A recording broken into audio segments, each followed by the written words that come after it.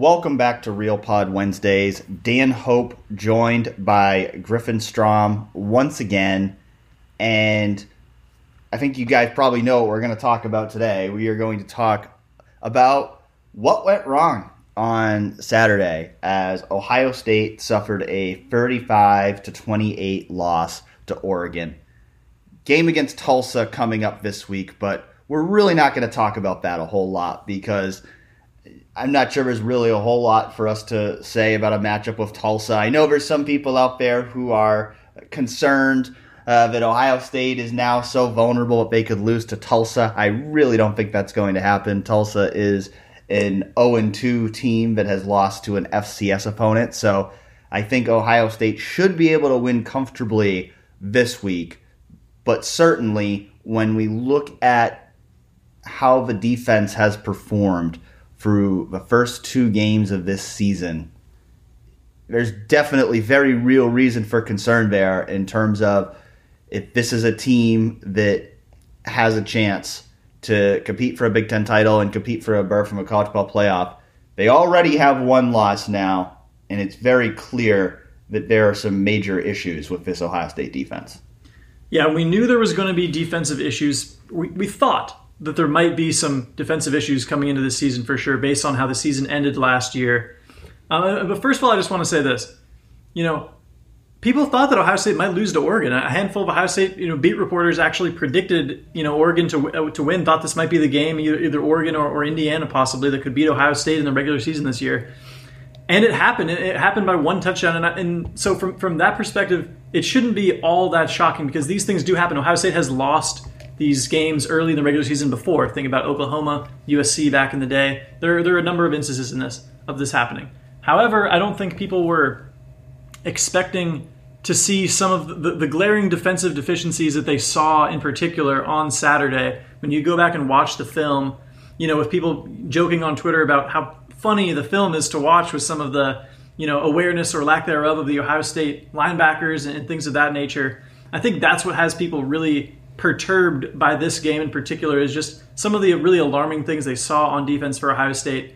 But all that being said, if the glass is half full, Ohio State still only lost by one touchdown to Oregon, who's now the number 4 team in the country. But obviously we've got a lot to unpack with the defense moving forward here. Yeah, I think that's a good point you make, first of all, about the fact that it shouldn't come as a complete shock that Ohio State lost to Oregon. And I think it's important for us, certainly. I think it can be tougher for fans, but I think it's certainly important for us to keep in perspective that I see some of the responses from Ohio State fans over the last few days calling the team awful and all this. And, you read some of these responses and you would think, you'd think this was like the Purdue game in 2018 when Ohio State got blown out by an unranked team. Ohio State lost by 7 points and had a chance to win the game in the fourth quarter against a team that's now ranked as the number 4 team in the country. So I think we have to be careful not to just overreact to one game. Because, I was saying it last week.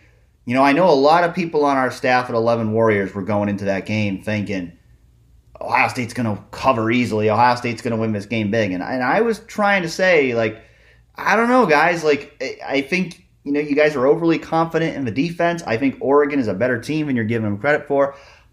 That said, I still picked Ohio State to win. I picked Ohio State to win by 2 scores. So I'm not saying that I was right. But I am saying that I did think that was going to be a competitive game.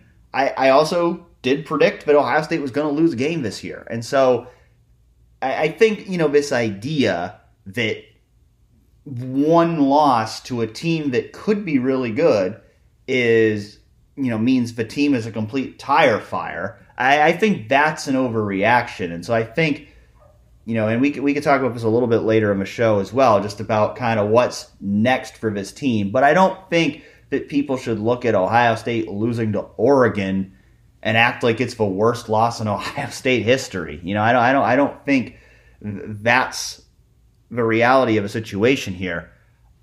I do think, though, that there certainly are real concerns about the Ohio State defense. And when you compound the fact that it's not just this one game, and both games this year have been bad. If you look at the numbers, They're really bad. Now, granted, Ohio State's played 2 Power 5 teams. Most other teams in the football bowl subdivision haven't. Nonetheless, Ohio State is ranked outside the top 100 in both total and scoring defense. They're ranked 123rd in run defense, which is really bad. And when you take the fact that they're struggling so much on defense this year after they had so many problems on defense last year, they're not the same problems, but they're still problems. It absolutely leads to questions, starting with the question that I know so many of you out there have is, can Kerry Combs actually be successful as Ohio State's defensive coordinator at Ohio State? And, we're recording this just a few hours after Ryan Day's press conference on Tuesday. And Ryan Day certainly did not give Kerry Combs a vote of confidence on Tuesday. When, after 30 minutes of basically giving non-answers about whether Kerry Combs would continue to be the defensive play caller, Ryan Day did say that, yes, Kerry Combs is still Ohio State's defensive coordinator. But it's also very clear that he is not happy with how things are going on the defensive side of the ball and that he feels that changes need to be made. Yeah, Ryan Day said on Tuesday that, Ryan Day's huge thing, his huge involvement with the team is with the offense, obviously. And with the defense, although they are running his scheme that he wants them to be running with a single high style, obviously we've talked about with him, kind of concocting with Jeff Hafley and how that defense went in 2019. It was a good thing. But Ryan Day said on Tuesday, it upsets him when he has to divert his attention from the offense, and suddenly now he has to get involved with the actual defense, which is not his forte, obviously. And now he's got to start yelling at Kerry Combs, and he's got to start making things uncomfortable in the room, as he was saying on Tuesday. And that's something that takes away from then suddenly he can't focus on the offense, and suddenly that just gets everybody kind of out of whack. Ryan Day's talked a lot about how facing adversity is a time where a lot of people are going to be pointing fingers. Obviously, that's taking place on Twitter and from the Ohio State fan base. You kind of wonder how that's breaking down in the actual locker room and behind closed doors of the Ohio State program. Kerry Combs is obviously taking the brunt of the blame here. I mean, we haven't even really heard the name Al Washington mentioned at all in terms of the criticism of, or Larry Johnson for that matter, in terms of the criticism of the defense after that Oregon game. But yeah, Dan, I mean, what were some of your other big takeaways from Tuesday's press conference, which obviously for us recording this right now was just a few hours ago, which also was only Ryan Day, no assistants, no players, which is clearly a big difference. For me, having covered the last couple regular seasons, that's never been the case because Ohio State's never lost a regular season game while I've been covering the team the last couple of years. So this is all kind of new, having this loss, this early in the season. I'm just wondering what else stood out to you from the press conference. Yeah, I think the major takeaway is just basically what we've already said, that Ryan Day is clearly not happy with Ohio State's defense. And I think what's striking, I think a thing we haven't seen from Ryan Day before is, I think in his first 3 years, we've always seen Ryan Day express confidence in the people in the program, whether it's his coaches, whether it's his players. We've always seen him express confidence that the people they have in that program are capable of overcoming whatever has gone wrong. Last year was a little different with COVID. Ryan Day brought up repeatedly last year that, that COVID had created challenges for them, and, those are things they had to work through. 2020 was a weird year for everybody, and so it's still an excuse, but I think it was a valid excuse to say that, COVID, created challenges that they had to overcome and led to things like the way they got blown out at Alabama or against Alabama in the national championship game. But Tuesday was the first time where it really felt like, yeah, Ryan Day's pissed. And Ryan Day isn't necessarily confident in the coaches on his staff, specifically Kerry Combs, although I say that he didn't give him a vote of confidence. He also did not throw anybody under the bus. He made sure that he did not point the finger of blame at anybody for that entire 30-minute press conference.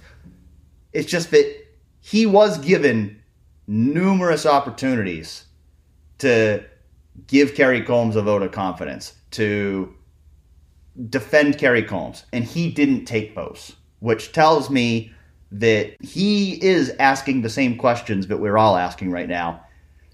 And that's, can Kerry Combs get the job done? And you make the point with the rest of the defensive coach stuff too. Like, I think that's a good point too, because Kerry Combs, so much of it is being focused on Kerry Combs, but the linebackers haven't played well in 2 games. That falls on Al Washington. Al Washington's the guy who coaches that position. He develops those guys. A lot of that falls on him. I mean, the defensive line hasn't really had much production so far this year. That's Larry Johnson's position group. Nobody ever wants to criticize Larry Johnson, and I'm not saying anything other than Larry Johnson is probably the greatest defensive line coach in college football history. That still doesn't make him immune to criticism, though, if his unit underperforms. Matt Barnes is a guy that got promoted into a bigger role on the defensive coaching staff this year, and so he now bears more responsibility. So it's a group effort. And obviously, Ryan Day is a big part of that, too. Ryan Day is the one that made the decision to hire Kerry Combs as defense coordinator. Ryan Day is the one who made the decision that when Greg Madison left the staff this offseason to make Kerry Combs the sole defensive coordinator, and instead of bringing in somebody else to help him coordinate the defense, to promote Parker Fleming to special teams coordinator. So Ryan Day is certainly responsible in this. Everybody on the defensive coaching staff is responsible in this. Now it's just a matter of, can they get it fixed? And I think you make the point, too. We haven't seen Ohio State in this position before. This is a new position for Ryan Day. His only other 2 losses came in college football playoff games at the end of the season. And so he had a whole offseason to respond to a loss. Now they have to respond in season to a loss. And this is a new situation for Ryan Day. So it's going to be very fascinating to see how Ohio State responds to this. I don't know how much we're going to learn the next couple weeks because they're playing Tulsa and Akron, but just over time, can Ohio State get better? Can Ohio State, we saw it in 2014. I mean, Ohio State lost its second game of the year, a non-conference home game, and it goes on to win the national championship. So this season is far from over. It just now becomes a matter of addressing the issues that they have and getting better. Yeah, let me double back on one thing you said there, because I don't want to sound like I'm being the Kerry Combs defender and that Kerry Combs has done nothing wrong. I definitely do not want to sound like that, because I, like all of you probably do, think that there are some big things going on with Kerry Combs and maybe his lack of comfortability, calling plays and making adjustments in game and things like that. But if we're being honest with ourselves here, I mean, Kerry Combs is the cornerback guy, right? He's the cornerbacks coach. And actually the one thing that the strong point of the defense has actually been the cornerback play. Actually, if you think about Denzel Burke emerging, Cameron Brown, I thought both of those guys made a lot of good plays down the field in really tight coverage and broke up a lot of passes. I think that was one thing that I was kind of a disconnect between myself and a lot of the fans and just interactions on Twitter during the game, is that I felt like a lot of people were trying to just make it seem like the deficiencies on defense were just an extension of the same secondary problems that we saw from last year. And I was not seeing that exactly. I mean, a lot of the secondary guys had a lot of issues in run coverage, in trying to stop the run. But I thought, in terms of actual pass coverage from the cornerbacks, which is supposed to be Kerry Combs' specialty, that's actually looking not that bad for Ohio State right now. I mean, they're only giving up like 220 yards per game in the air. That's really not that bad, considering they've played very legitimate opposition. Obviously, it's been defending the run, and that was a big point of Tuesday's press conference as well. Was that maybe with the whole bullet thing, pulling a traditional linebacker out of the box, bringing in Ronnie Hickman, a defensive back, putting him on the field, does that leave the run defense too vulnerable and kind of get this switch where now all of a sudden it's not the pass defense that is the big concern, it's the run defense. But yeah, those are all topics we're trying to parse out here, and I think Ryan Day doesn't have all the answers either. He's trying to figure these things out. He says structural changes are coming. We do not know exactly what that means, Dan, but it'll be very interesting to find out. Starting with Tulsa, I think Ohio State's going to have a couple of kind of softball games here, even if people want to, act like they're not going to be, because Ohio State is so terrible, according to some people right now.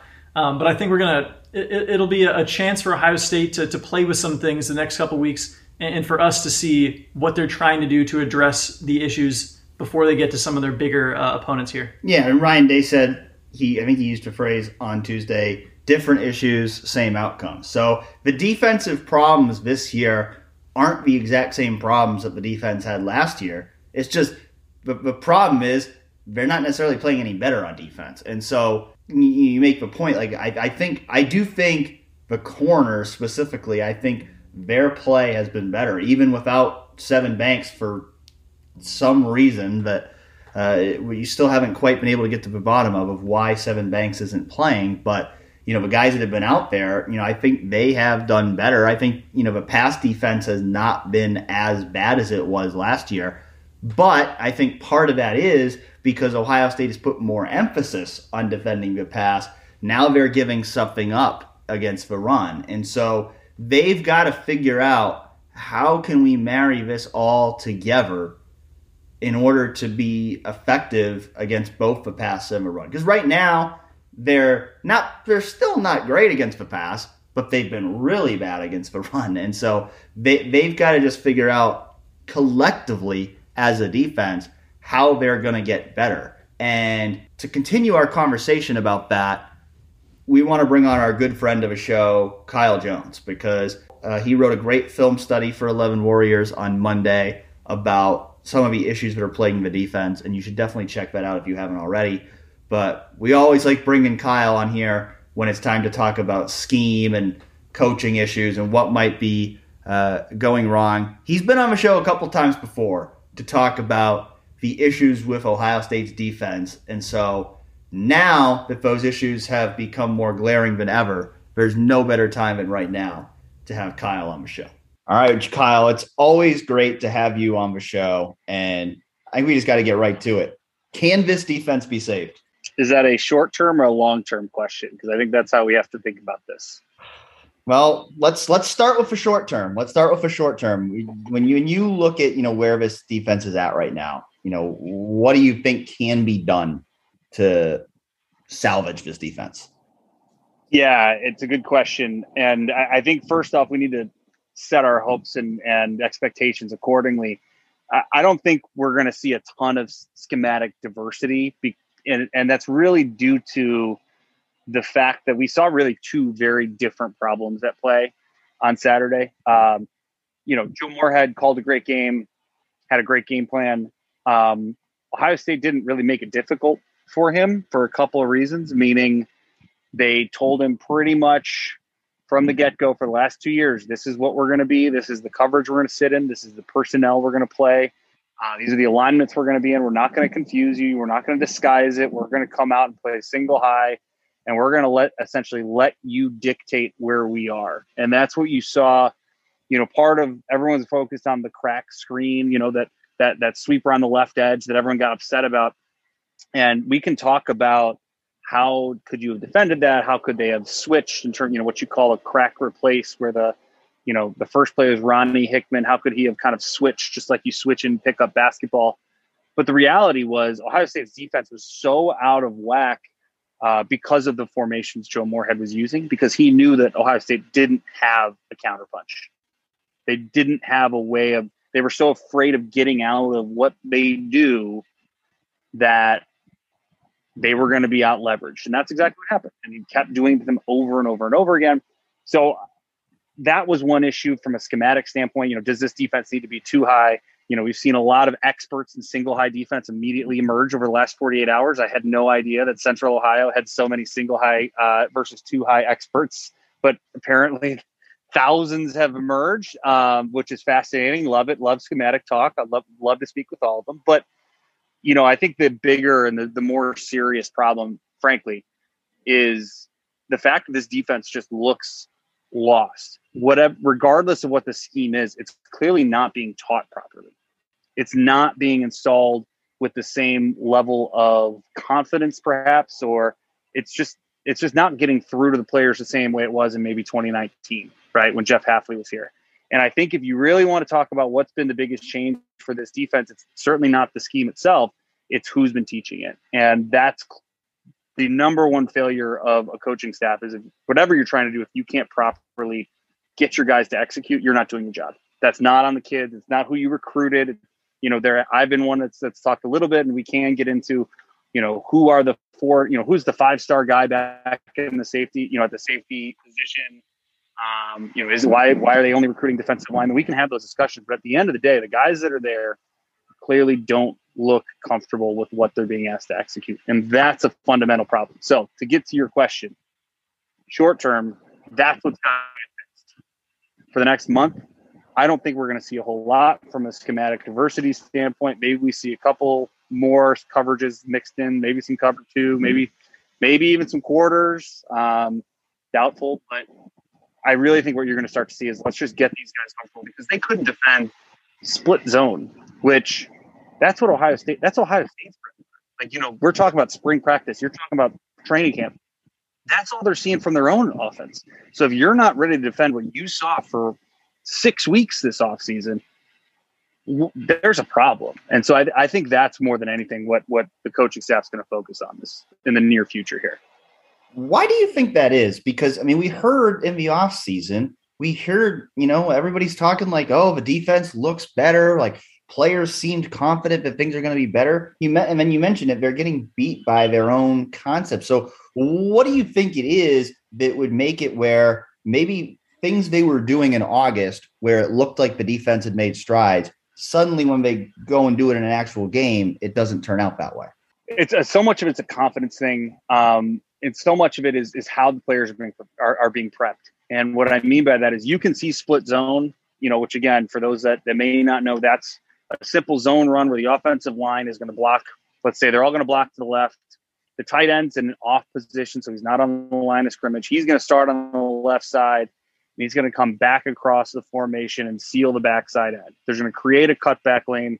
You see it every every Saturday. You see it a lot of Sundays now. Ohio State runs the heck out of it. That's a basic concept. And that's fine if you spent all summer prepping for it from one look. Oregon showed them a bunch of different looks. They motioned the tight end before they came across. They were in an unbalanced set. And again, that's on the coaches for not getting them ready. That's not having the proper plan. I think over the years, as I've done this job, one of the things that I paid so much attention to, beyond just schemes themselves, is anytime you listen to coaches actually talk at clinics, they don't really talk about the schemes themselves, especially the successful guys. They talk about how do you teach? How do you get through to your kids? How do you make sure they know what's going on? I don't think we can just look over the fact that a year of these kids' lives was basically taken away from in terms of a normal practice schedule. So you've got guys like Cody Simon, who's, in his second, third year with the program, and, basically lost the whole year. You've got guys like Taraja Mitchell, who was waiting to get playing time. Tommy Eichenberg, all these guys that are seeing the field for the first time, that pretty much all of last year, they were just, the extra guy on a Zoom call. So, now that's not to say that, and what I mean by that, it's not their fault that this happened, but it is on the coaches to make sure, hey, we've got to take care of those guys. We got to make sure that they're following along and not just Pete Werner, Chuck Borland, Baron Browning, so on and so forth. A big reason why I wanted to have you on is because, I feel like I can talk about personnel. I can talk about who's doing well, who's not, maybe they can make changes. I can look at the scheme and I could say, okay, they're doing this, if they're doing this, why might be doing this, why might be doing that? Where I don't necessarily know exactly how to diagnose where something's going wrong is the coaching aspect of it. Like when we talk about scheme versus coaching versus personnel, I've never been a coach, so I don't know exactly what it is that makes a coach successful, what exactly it is that allows Jeff Hafley to coach this scheme better than Kerry Combs. So when you look at it from your perspective, what is it that you see that you think is the disconnect here that is not allowing Kerry Combs to have success running a scheme that other people have been successful with? Well, I think it's at a very high level. It's he's running someone else's system. Imagine it's akin to so many coaches, they are teachers. And I don't mean that literally. You talk to high school coaches, they're teachers and they're good at one job because they're good at the other. That's what you do as a high school coach. I've talked to a bunch of them and they're just flummoxed by what's happening in Columbus right now, because this is what they deal with every year. You get new kids. Some of them are more talented than others. You got to replace them and you got to figure out what works. And they're, what Kerry Combs is dealing with right now, take away the public pressure, literally just the football aspect of it. There are thousands of high school football coaches dealing with this exact problem right now. But their way of figuring out, and the ones who will figure it out, are the guys who have something that they can rely on. They know what they're talking to. They know, very much like, what are the fundamentals that we believe in as a team? What can we lean on? And again, I know this sounds very philosophical, but that's where it all starts. And so that's where I think the disconnect may be when you talk about Kerry Combs. He was brought in to run someone else's defense, which is essentially a teacher being brought in to coach someone or to teach someone else's class. I'm a science teacher and you're making me teach math. Math and science, not that different, maybe on certain levels. And I had to take math classes. So sure, I know a little bit about math, but I'm a science teacher. I'm learning on the fly just as much as you are, right? And yes, he's had time, but he's still not a math teacher in this analogy. We didn't give him the chance, leading Ohio State, to give him the chance to say, Kerry Combs, you're to DC. What do you want to run? What do you want to do? I don't think we have a clue what that is. I certainly don't. He hasn't called a defense in over a decade until he got this job. And offenses looked very different at the high school level in Cincinnati, Ohio in 2008 before he started moving up to the college ranks. So it's really hard to say, what would his defense look like? But I can tell you that it's probably not Jeff Hafley's system. And I think that's probably where your biggest disconnect comes in. So Jones, are you saying here that, you think Coach Day should be getting a little more blame possibly for this entire situation than he seems to be, on Twitter and from Ohio State fans and everything? Because it seems like, Kerry Combs is really getting the brunt of the blame. But are you saying because Ryan Day, wants him to run a system that he doesn't have a lot of say in necessarily fundamentally, that some more blame should be shifted onto Ryan Day?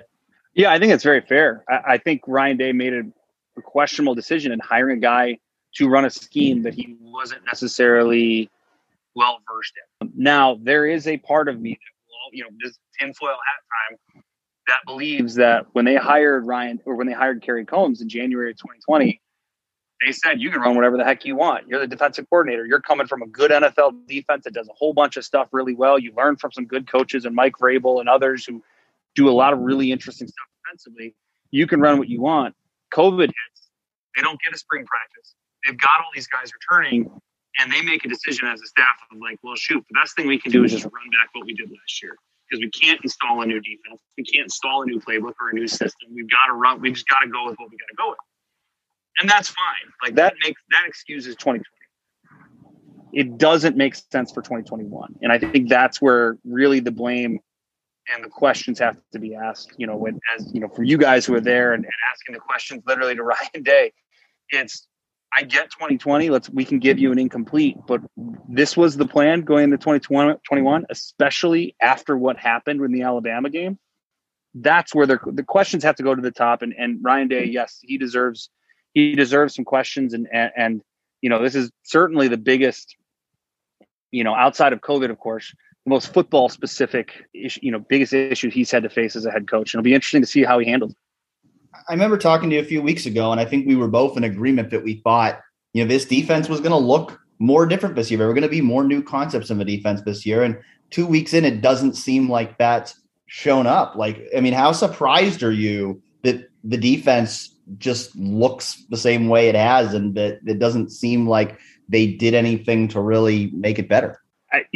I've been trying to think about that all for the last week and a half, really, since we saw what we saw against Minnesota. The only thing I can go back to, and this is why I think it's tied to the teaching element, is it's almost as if Kerry Combs knows they haven't done a good job of teaching anything new. They know that they don't have much else to call.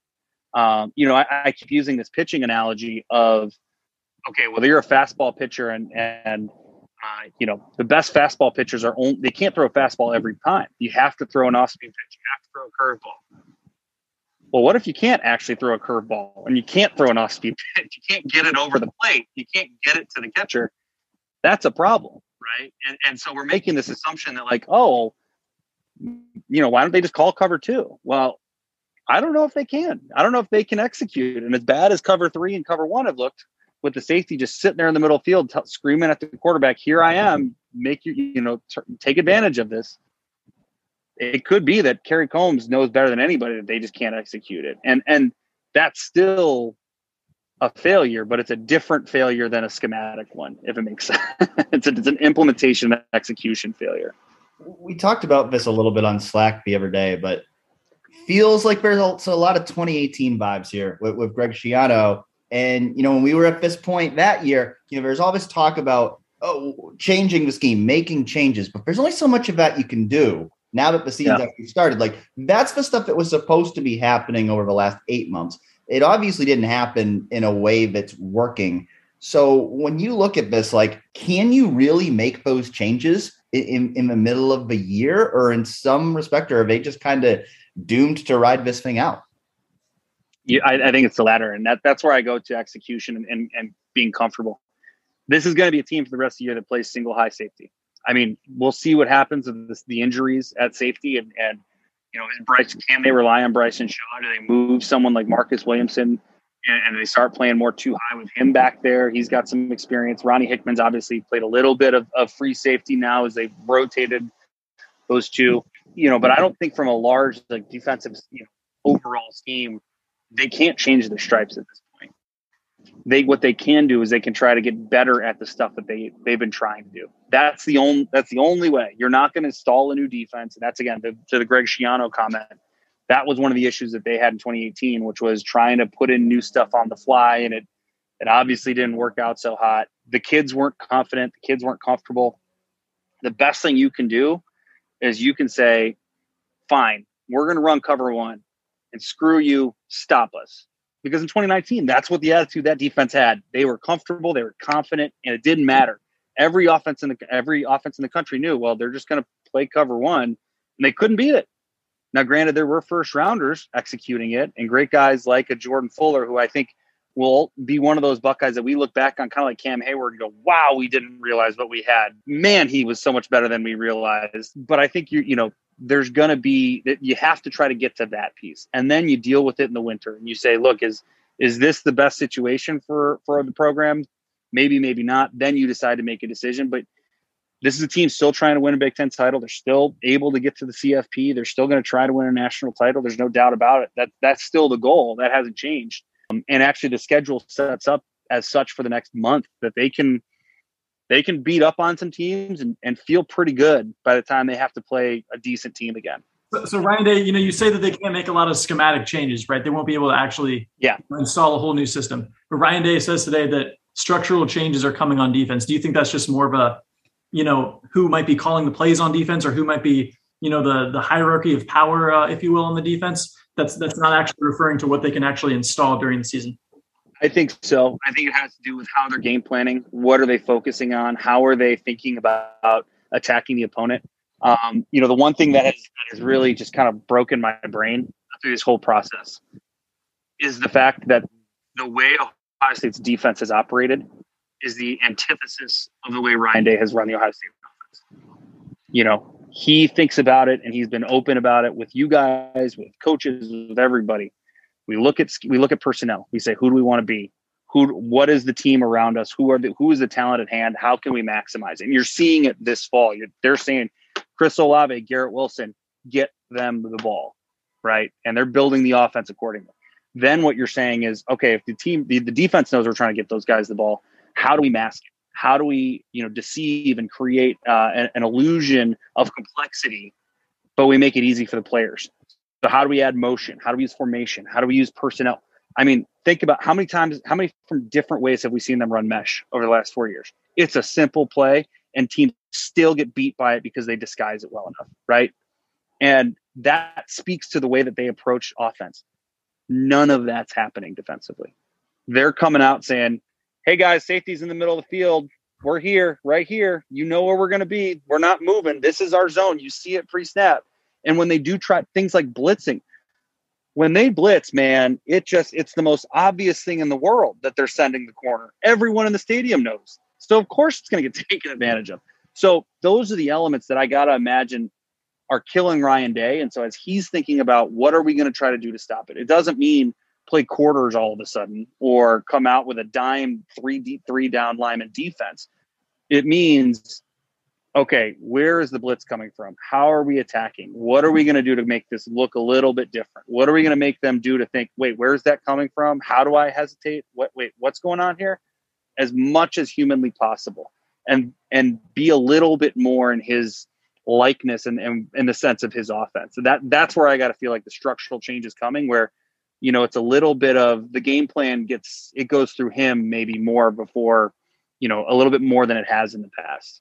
I think the thing that's really striking to me about the defensive struggles so far is just how bad they've been against the run. Because there was so much talk about the pass defense this offseason, and the run defense has really been what's been awful so far for this defense. And, I think there's a couple things that I look at, like, for one, I think, like, okay, did we underestimate the loss of Greg Madison, the guy who was mostly coordinating the front over the last couple of years?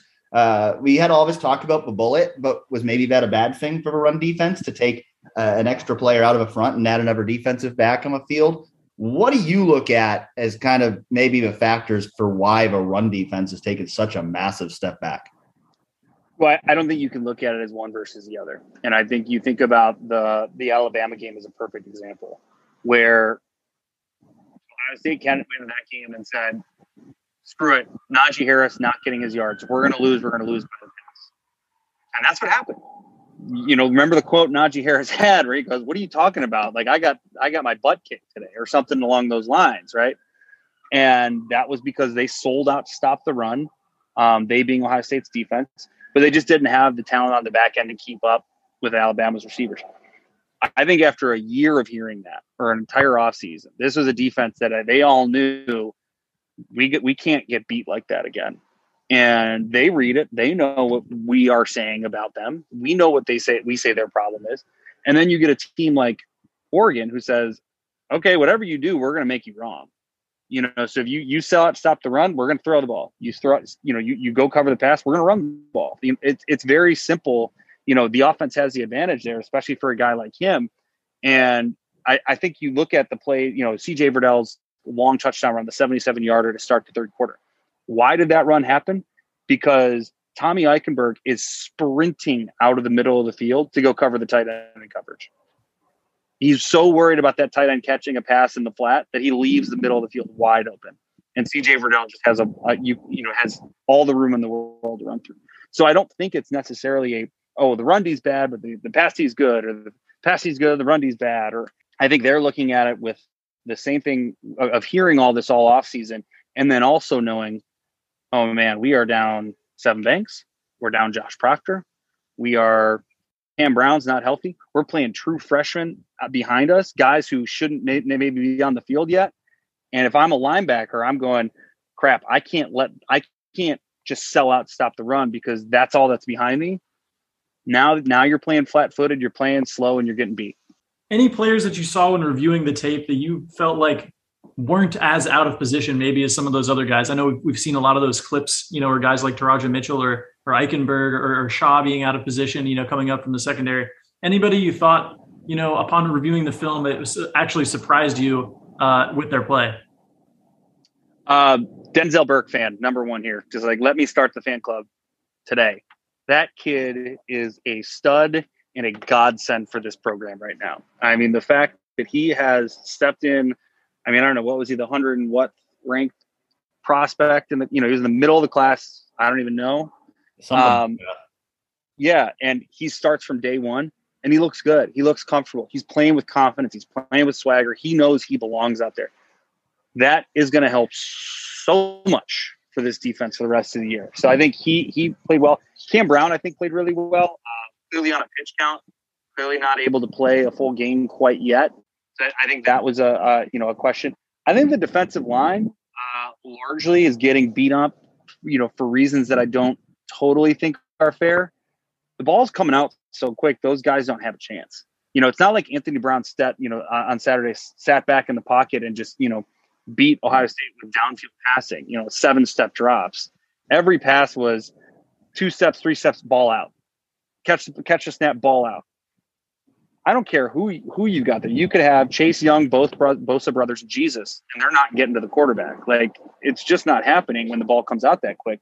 I think Haskell Garrett playing nose tackle, that experiment needs to end. And I think it largely did. And in the second half, you saw him play more 3-tech, leaning on Antoine Jackson. If there's another young guy that can step up and take snaps there, it'll be hugely important. Just that ability to eat up blocks and be willing to just create a pile when you don't get penetration right away. I don't think Haskell came back to school this year to create piles. I think he came back to play 3-tech and get in the backfield and make plays. So put him there. So I think there were some positives, especially when you look at the kind of the traditional drop back passing game.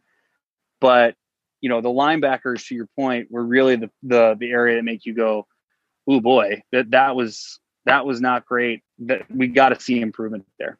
Yeah, I mean, you mentioned those linebackers. It kind of makes me laugh, like thinking about the narrative from the fan base over the last few years. But like, oh, all these great linebackers are being kept off the field by Pete Werner and Tuff Borland. And like, to me, I watch these games and I go, man, they really miss Pete Werner. Like having a guy who was, oh my gosh, as he was. And like, I think you mentioned it the other day, I think they missed Tuff Borland. He was not a fan favorite, but you look at what's happening in the run game right now. I think they really miss a guy like that who is, very assignment sound against the run there, playing in the box. Yeah, I mean, I'm sorry that Tuff Borland couldn't run with Devontae Smith down the seam. Tough break, no pun intended. Like that guy was so necessary. Like if he had been there on Saturday, it would have made a difference. Just playing sound. So what if he gets beat a couple times in the flat and gives up a 5-yard gain? That CJ Verdell run does not happen. The 99-yard drive does not get out of the 10-yard line. Like that, they just need guys that can play in a phone booth like that and plug up the middle, force the ball to the edges. I think that's been the strangest thing to see is that teams are attacking Ohio State right up the middle, and that's new. That's not something we really ever see from Ohio State. And I think Tommy Togi has a guy they miss a lot too, to your point about the nose tackle. Like I think he was a guy that, he made such a big difference in the middle there last year, and they don't have that same kind of presence right now. Exactly. I don't know where it comes from, but I think we're going to maybe see over the next few weeks more depth and different things at the nose tackle position. Hopefully they can solidify and build some confidence, whether it is Cody Simon or Eichenberg or somebody else playing in the middle. I think they need to give Ronnie Hickman, the chance to build some confidence. He made some plays, but he was also out of position a lot and got caught flat-footed, got caught cheating and looking in the backfield when he shouldn't have been. So I think he can be a player. He's a guy that we might look back at in 2 years from now and go, wow, that kid's a stud, but he's clearly not there yet.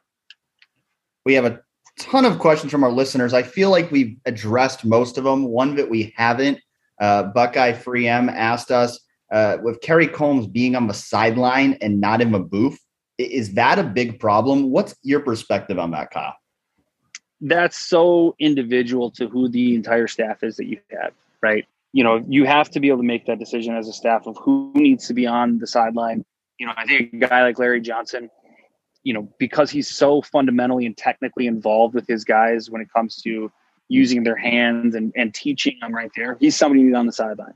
Al Washington is very similar. So right now it looks like you got Matt Barnes and a bunch of analysts and other guys up in the booth. The question is not, should a DC be up there or whatever? It's, do the teams on the ground, the coaches on the ground and the coaches in the box trust each other? Are they communicating in a way that the information is getting back and forth with each other?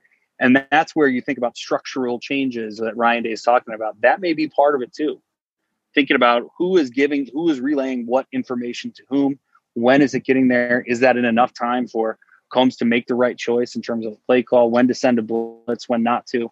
I don't know if there's not one good answer because both approaches clearly work. They may try it just to try it, but it's really just about building trust between that staff.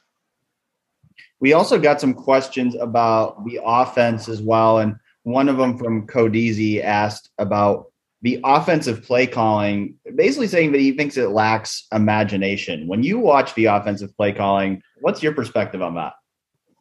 I love it. I don't think they should change a thing. I thought Oregon's defense is good. They were down some guys, but Noah Sewell's a stud. You want to talk about good linebacker play? Go watch Noah Sewell in that game. That dude was everywhere. he was reading the game very well. He was filling gaps, shedding blocks. They sent some really nice timed blitzes. As good of a game plan as Moorhead had, I thought their defense had a great game plan as well. They were ready for some of what Ohio State brought, and it still didn't matter. They had 600 yards of offense. What are we doing here? What are we talking about? Yeah, it is kind of funny to see like the amount of people who are criticizing C.J. Stroud after he threw for the second most passing yards in Ohio State history. I really don't think he's the problem here. No, I'm pretty sure C.J. Stroud is going to be just fine. There was a question asked by Bucks15 about he thought Stroud seemed hesitant to keep on RPOs. Were these designed handoffs that looked like RPOs, or were they actually RPOs that Stroud read wrong? Did you notice anything with that? It was hard to tell. It's always hard to know what the rules are for those types of option plays. What are they looking for? What is the give read? What is the keep read? I think if we can dispel one thing, an RPO is not a zone read. Those are different things. So keeping on an RPO means he's going to throw the ball. So let's make sure we focus on that. I think they've done a good job of incorporating some of those into the offense, much more so than in years past. All these screen passes to Wilson and Olave, I think, are really, really helpful. But I think they're going to eventually tell him, very much so. Justin Fields didn't keep the ball on any, option keepers until the last few games of the season. I think they're confident in C.J. Stroud, and they know they can move the ball without him needing to use his feet. So there's no reason to subject him to these hits. It's one of those things where, look, when JT Barrett kept the ball all the time, what did we hear? It was JT runs the ball too much. I wish he did other things with it. All of a sudden you get quarterbacks that don't do that all of a sudden. Why doesn't he keep the ball and run more? There's until Ohio State wins 100-0 and gets a turnover on every possession defensively, there's always going to be somebody who's upset. I am not worried for 1 second about CJ Stroud's decision-making thus far. It is funny how things cycle, isn't it? Like, it feels like people complain about something, and then as soon as they change it, people complain about them doing the thing that they were complaining about before. So it's like you said, I mean, unless they're just completely dominant in every facet of the game, people are always going to find something to complain about. And you know what? When that comes, you know who they don't want to talk to? The scheme guy. They never want to talk to the scheme guy when they win by 100. No. Then it's recruiting, uniforms. Let's talk about all fun stuff. Let's talk about dotting the I. So, I think your film study got about over 40,000 reads in less than 24 hours, which tells you how concerned people are about the defense right now. Yep. It's fair. I understand why. I get it. Griffin, you got any more questions for Kyle? Last thing I got for you would just be one thing we didn't talk about on the offense is anything that concern you about the actual run game for Ohio State. I know obviously them being behind and having to throw the ball a lot in the second half there probably took some steam away from the potential to put up numbers in the run game. But anything you saw with the offensive line or the way they weren't really able to hit some of those runs concern you moving forward? There were a couple plays, rewatching where I think Whippler got blown back a little bit.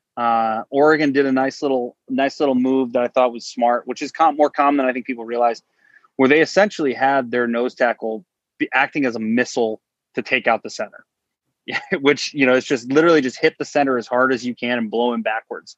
And the reason for that is if you blow the center backwards, the guard can't get up to the middle linebacker. And we saw that on a couple of the short yardage plays where you wondered why Ohio State couldn't run the ball and they couldn't get that push.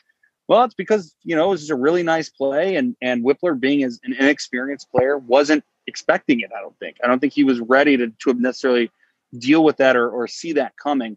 I think the 4-tackle offensive line is performing well above my own expectations. You guys know I was a little worried about seeing DeWand out there. He's been fantastic. Paris has been fantastic there. And NPF looks like the best left tackle in the country. Sorry, Evan Neal. I know, people are going to get upset with me for that. Just thus far, NPF's been outstanding. So we didn't get the Kayvon Thibodeau matchup we wanted there, but he was excellent.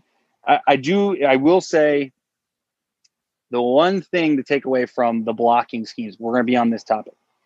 The fourth down that people were upset Chris Olave didn't get the interference call, the fourth down pass in the end zone. Stroud gets blitzed, has to scramble, throws up a wild pass. They don't convert. I'm not confident. I obviously don't know what the play call was, but I'm pretty sure that was TreVeyon Henderson missing a block. And I don't mean to light the kid up or make him look bad, because he's been fantastic. He's very clearly the bell cow back already, which was a lot faster than I anticipated him to win that job and get those important snaps. It looked like that was his responsibility to pick up the blitzer there, and didn't even see it. And that guy had a beeline straight for CJ Stroud, which blew up the entire play. And look, that happens with true freshman running back in pass protection in their second game. You're going to have that. It was unfortunate timing, to say the least.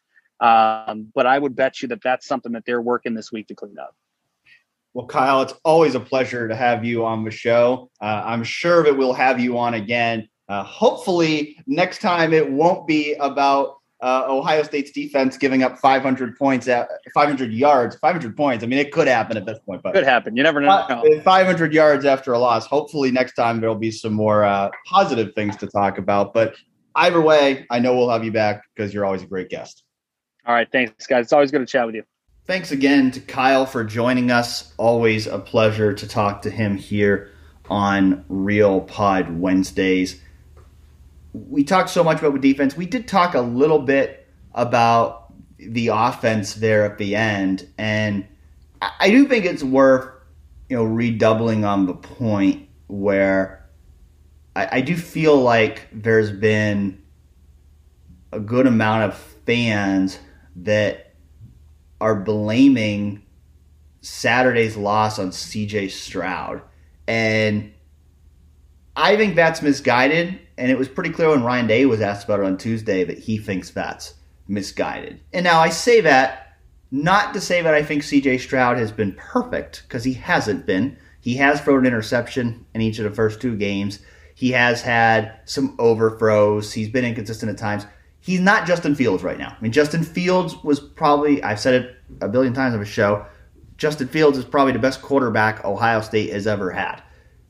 The expectations for C.J. Stroud never should have been for him to come in and be just as good as Justin Fields right away, because he's a redshirt freshman who had never thrown a pass in a collegiate game before this season. So there were expected to be some growing pains. At the same time, he threw for 484 yards on Saturday. That's the second most passing yards for an individual player in Ohio State history. Now, the question of whether Ohio State should have been throwing the ball that much, that's a valid question. And we had the question that was asked about the run game and whether Ryan Day should have committed to that more. And I think even Ryan Day has admitted in his press conferences since Saturday's game that he probably should have committed to the run game a little bit more, but they probably bailed on that too early because they were behind. And so certainly I think finding better offensive balance is going to be something that Ryan Day and the rest of the offensive staff are going to want to do going forward. But, when I hear Ohio State fans saying, get CJ out of there, bench CJ, why aren't we playing, Quinn Ewers or Kyle McCord? Yeah, they got a lot of talent at the position, but I haven't seen anything from CJ in 2 games that would give me reason to think he shouldn't be the quarterback right now. Oh, I 100% agree. And just think about what C.J. Stroud has had to open the season against in comparison to Justin Fields. I mean, okay, Cincinnati was legit, not as legit as they are now, I will say, probably, or even the 2020 team in terms of Cincinnati. But Justin Fields got to warm up against Florida Atlantic. You know what I mean? C.J. Stroud, a night game versus at Minnesota to open his career, to throw his first pass.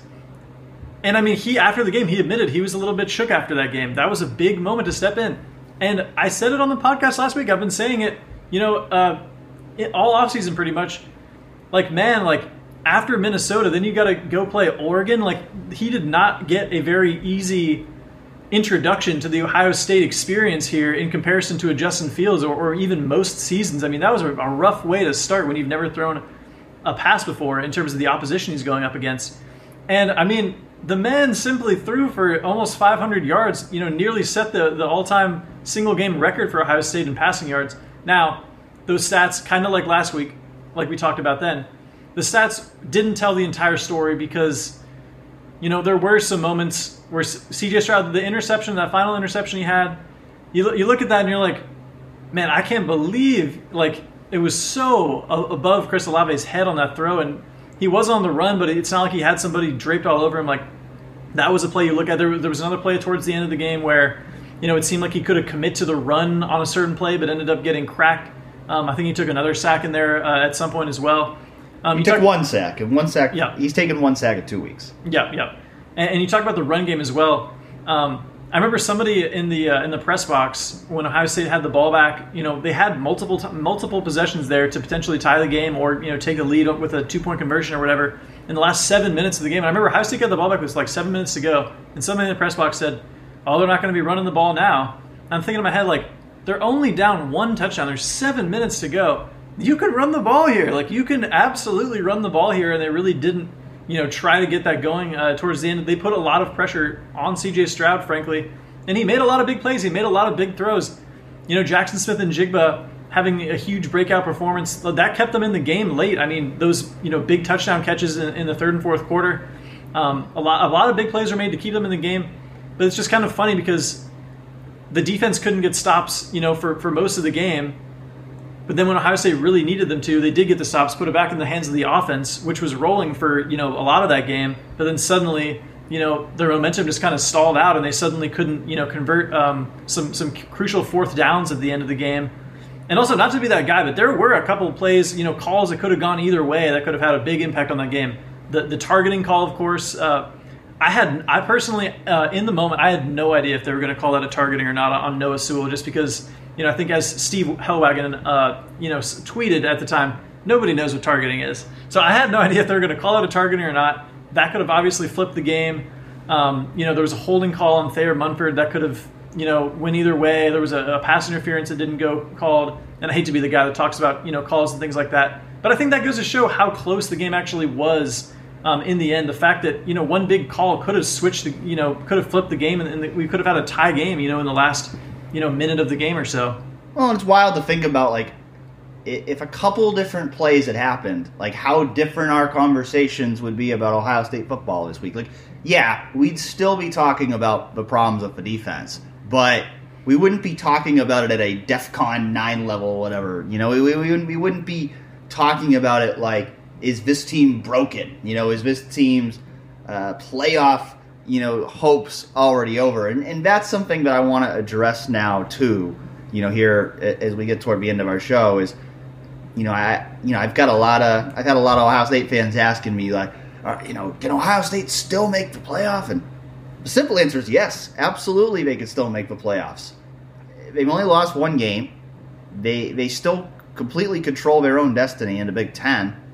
I think Ohio State can absolutely make the playoff. Now, granted, there's a lot of different variables that factor into that. If you want to work up the worst case scenario of what could happen to keep a 12-1 Big Ten champion Ohio State team out of a playoff, you can.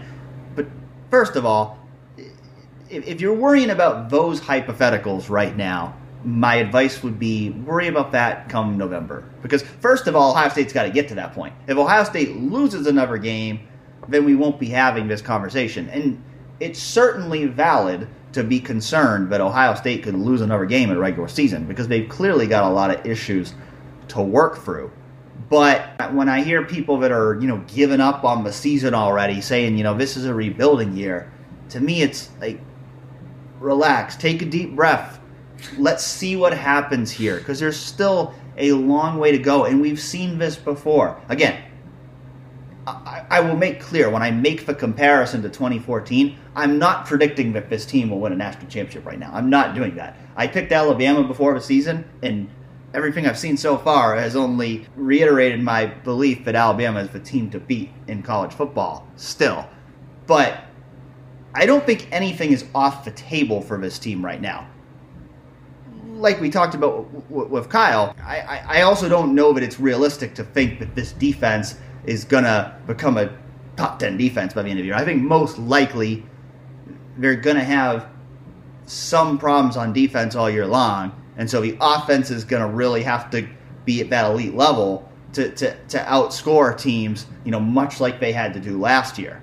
But to me, when people are giving up, Oregon could absolutely be the best team that Ohio State plays in the regular season.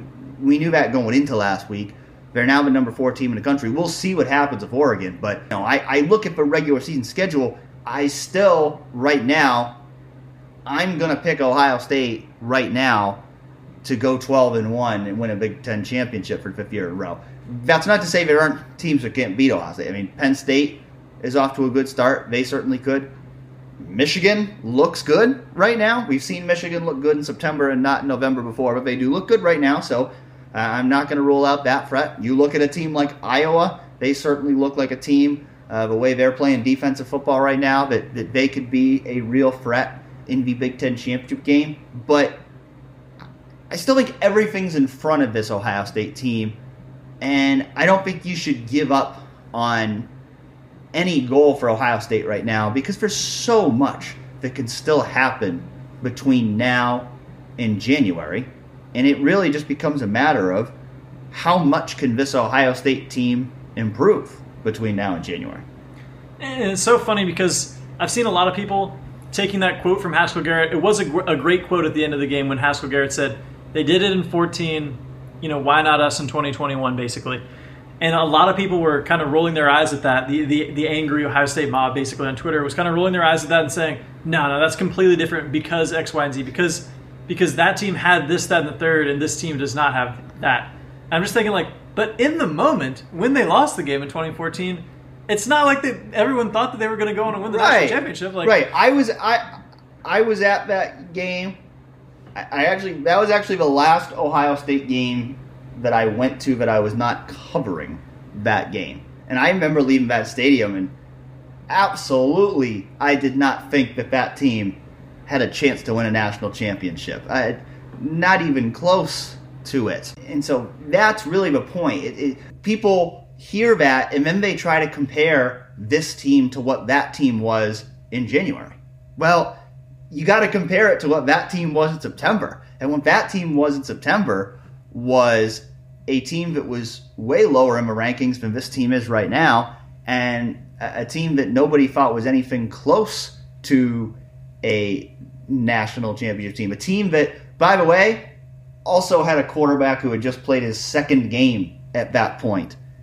And I think C.J. Stroud's a lot more talented, quite frankly, than J.T. Barrett, at least as a passer. And so I think to take any goals off the table for this team right now, I think it's an overreaction. If Ohio State lined up against Alabama right now, I would absolutely pick Alabama to win the game. But I also know that there's a long way to go in this college football season.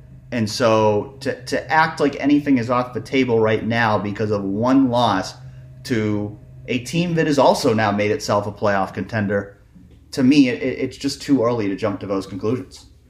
And you have to ask yourself as an Ohio State fan, is this loss really worse than that Virginia Tech loss? Is this loss really worse than, Purdue or Iowa in those years? And that's why I roll my eyes at some of the reaction to the loss because those losses were worse, right? I wasn't covering those games as an actual media member, so I wouldn't have the same, I didn't have to dissect losing those games to Purdue by 29 points. It was absolutely worse. To me, in terms of I'm not in terms of necessarily how the games played out, but in terms of comparable, in terms of what the games were, in terms of the opponent, in terms of the stage. To me, the most comparable recent loss to this was Oklahoma in 2017. To me, that's very comparable because you're talking about another team that's one of the top teams in college football.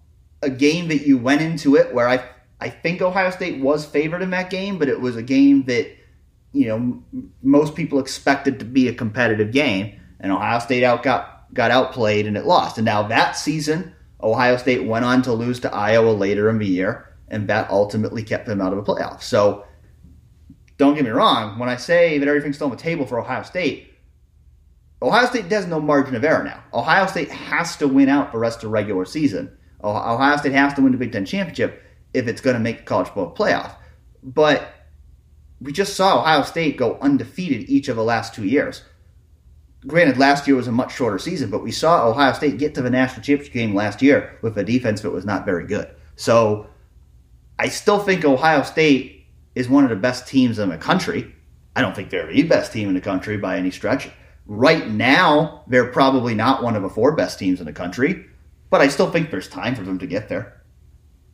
Yeah, just to play devil's advocate, I guess, the thing that, and you alluded to it earlier, if you are going to press the panic button a little bit, even though it's a very early stage in the season, it could be because, last year it was a down Penn State. Ohio State didn't play Michigan, but it was a down Michigan team. It was a down Michigan State team.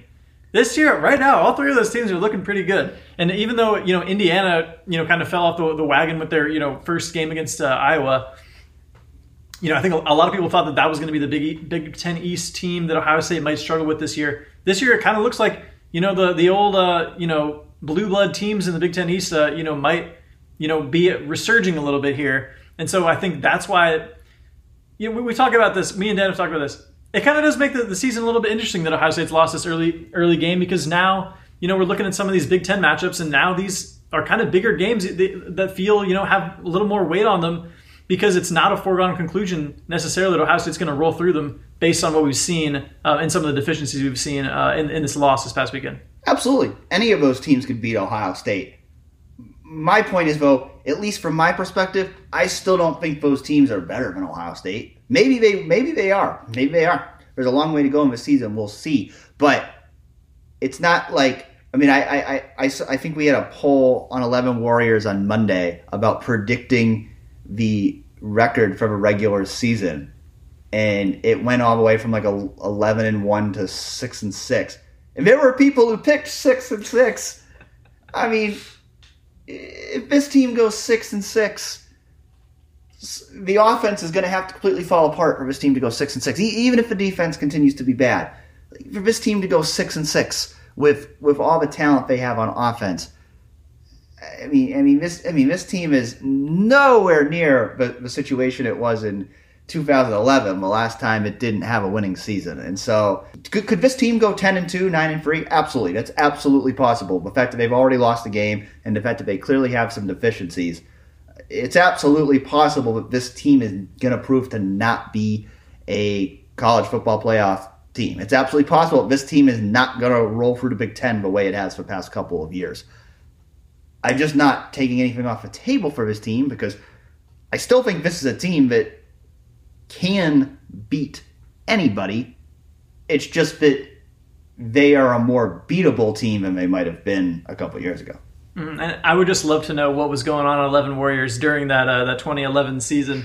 Obviously, I was 11 and watched all those games and everything, but I wasn't online like that at the time. I would love to know the atmosphere on the beat at that time. Would be an interesting time capsule for me to go back and see. Yeah, I was an Ohio State freshman at that time. I was not covering the team at that time. That was actually the one and only year that I sat in the student section as a fan.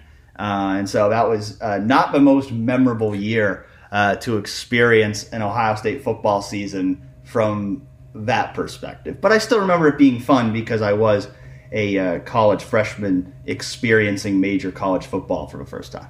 Yeah, and that year also, Braxton Miller being kind of like I'll always remember that game, the Wisconsin game, where he threw the Hail Mary to Devin Smith. I'll always say, even though that was a bad season for Ohio State, that's always one of the games that I always feel like I'm going to remember from Ohio State, because I was there in the stadium. It was one of the first games that I had attended live at Ohio Stadium. So that's one of those games that, even though it was a bad season, I'm always going to remember. 100%. There was just enough that year, just enough to keep the fan base, excited, I think, that year. But all right, Dan, we've got some other questions here from some of the, obviously, the forum posters here. One of them is, any word on Sevyn Banks? Seems to be a lot of mystery going on, which can't be a good sign. Also, any word on why Ryan Watts didn't play on Saturday? Dan, do you want to take a crack at those? Yeah, we alluded to the Sevyn Banks situation earlier, but that's one I thought was worth discussing, because something doesn't feel right about that, does it? Yeah, I know you were kind of initially the one who brought that up, so you asked about it, and then he didn't really give you an answer, so then I asked about it to follow up, and just something feels weird about that. The fact that he has not been listed on the availability report, He's apparently healthy enough to play, yet has not played a snap in these first 2 games. I don't have any inside information at the moment on why he hasn't been playing. It really might just be that it's a nagging injury and they've decided to hold him out to be precautionary. It just seems weird that a guy who's available to play, who was supposed to be your top cornerback this year, isn't playing at all in a game where your defense is really struggling and the game's on the line for 4 quarters. Granted, like you said before, I don't think the cornerbacks have been the problem. Particularly Denzel Burke, Cam Brown. I thought they did well in coverage the other day. So it's not necessarily that, not having Sevyn Banks out there is the reason why things went wrong. I don't think that's the case at all. But it still feels weird that a guy who apparently isn't injured enough to be on the availability report, a guy who we saw warming up and seemed to be available to play, didn't play at all in such a big game. It's super bizarre. And Ryan Day gave us completely contradicting answers when we asked about that situation today, because when I asked, is something going on non-injury related, he said no, which would make you think, okay, so he is injured. Then you, of course, I should have been ready with the follow-up right there, but you, of course, asked a few minutes later, so he's injured, so why is he not on the availability report? Oh, well, he's actually healthy and he could play this week. But that makes me think, did he just gotten healthy? Or was he healthy enough to play this entire time? There's still questions to ask, and it's a very bizarre situation. I mean, it's all, the situation with Harry Miller is also kind of bizarre. We haven't really gotten any actual information about that situation either, unless you've heard other whispers that I haven't heard. And so that's another big question too. Like, what's going on with him? I don't know how to answer that. Yeah. I mean, I don't necessarily want to speculate on that. I do think the key difference there is Harry Miller has been listed as unavailable. Right. From my perspective, I respect the fact that Ohio State doesn't necessarily want to get into details about why particular players are unavailable. That's been a policy of Ryan Day. I respect that. But if you don't list the player as unavailable, if that's going to be your policy, that we're not going to talk about injuries, we're just going to issue an availability report, that's a fair policy.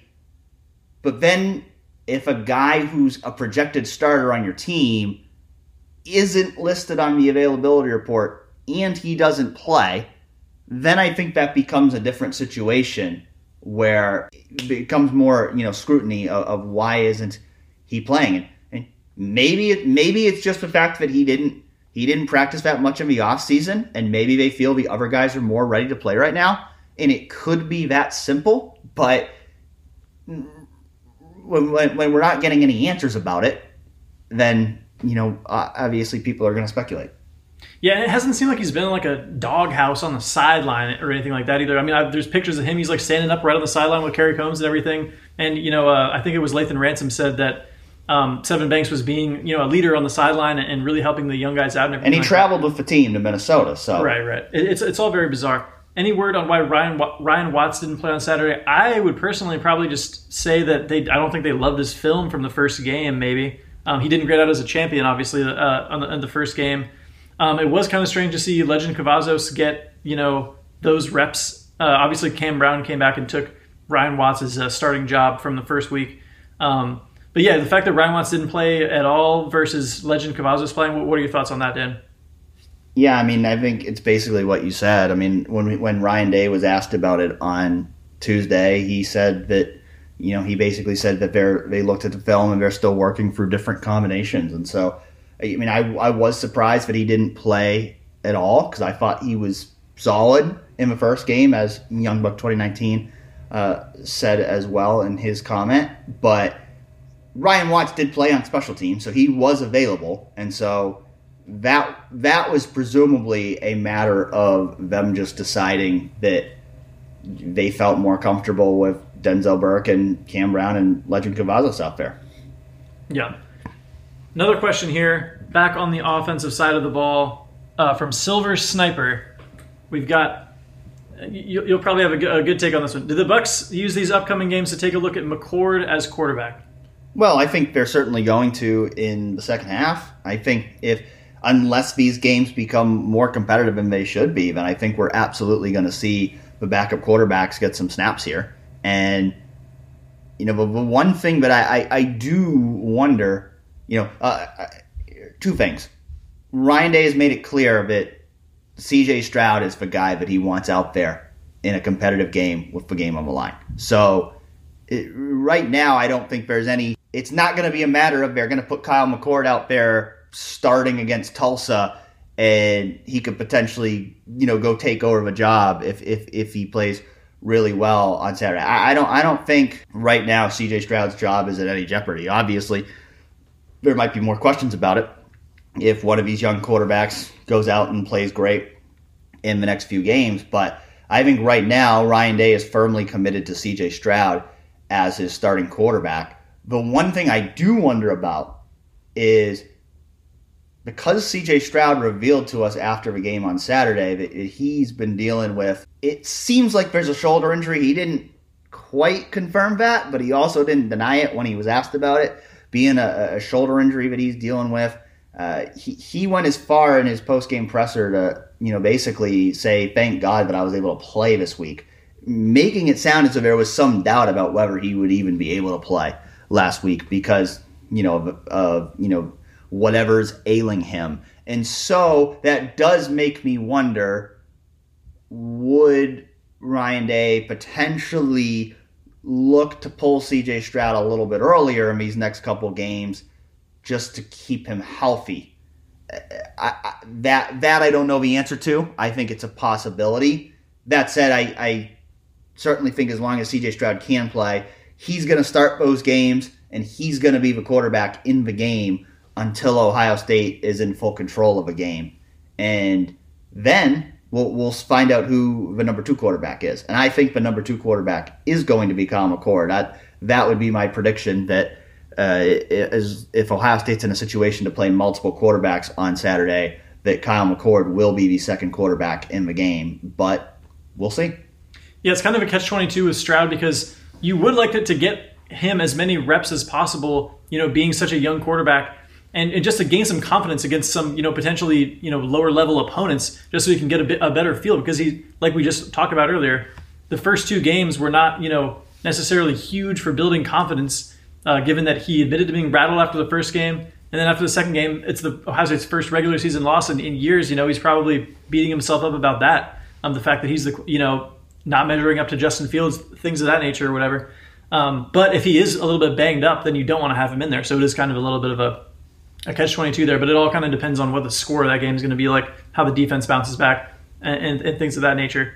Do we see Quinn Ewers make an appearance in one of the next couple games? That's going to be very interesting. I really don't know the answer to that question. Like, going into the year, I felt more confident that we would.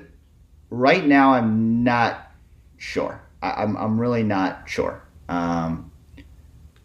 If I'm going to bet right now, will we see Quinn Ewers play on Saturday? I'm going to say no. I'm going to say we don't see him play this week. I think we see him play at some point this year, but my guess is going to be we don't see him this week. How about you?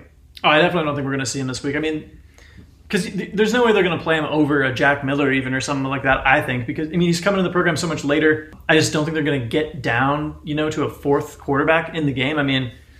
Tulsa, they're not that bad. You know what I'm saying? I mean, maybe if we're talking Akron, I don't know. But I don't think Quinn Ewers is gonna make an appearance. It's still so early on for him, And just physically too, and we don't know how many reps he's really even getting, how comfortable he would even feel in that type of setting. So yeah, I definitely do not think we're going to see Quinn Ewers in the next couple games. By the time the season's over, by the time January rolls around, it could be a different story. Not in terms of him jumping C.J. Stroud or anything like that, but just in terms of being ready to actually come into a game. But I think right now they wouldn't. I don't think they would do that right now.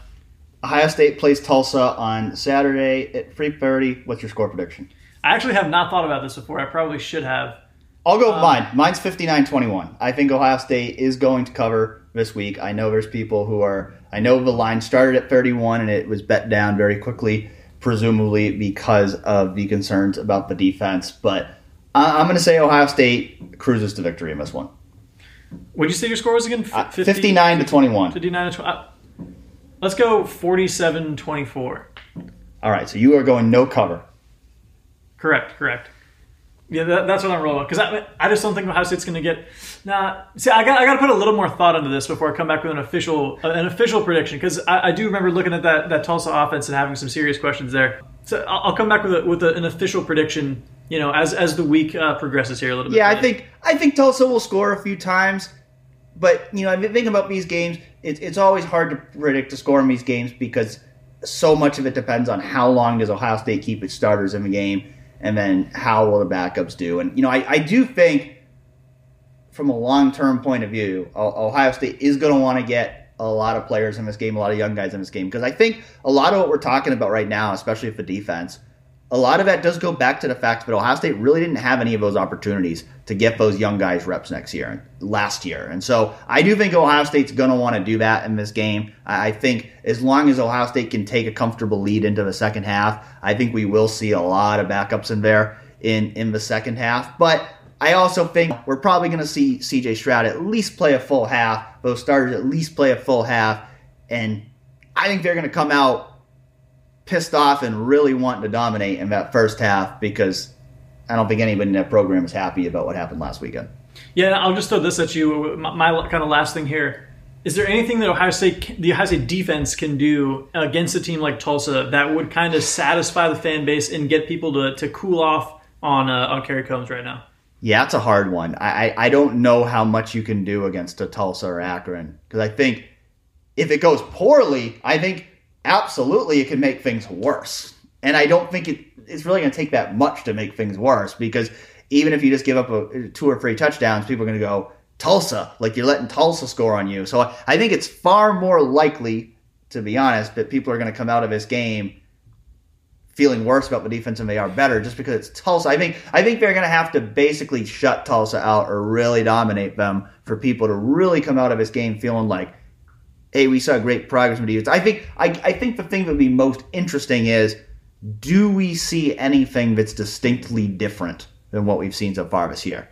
As we talked about with Kyle Jones, I think to expect to see a completely different scheme this weekend is probably not something you should expect to see, but is there anything that we'll see this weekend that'll show us a different direction for this defense? I think that's going to be the really fascinating thing to watch.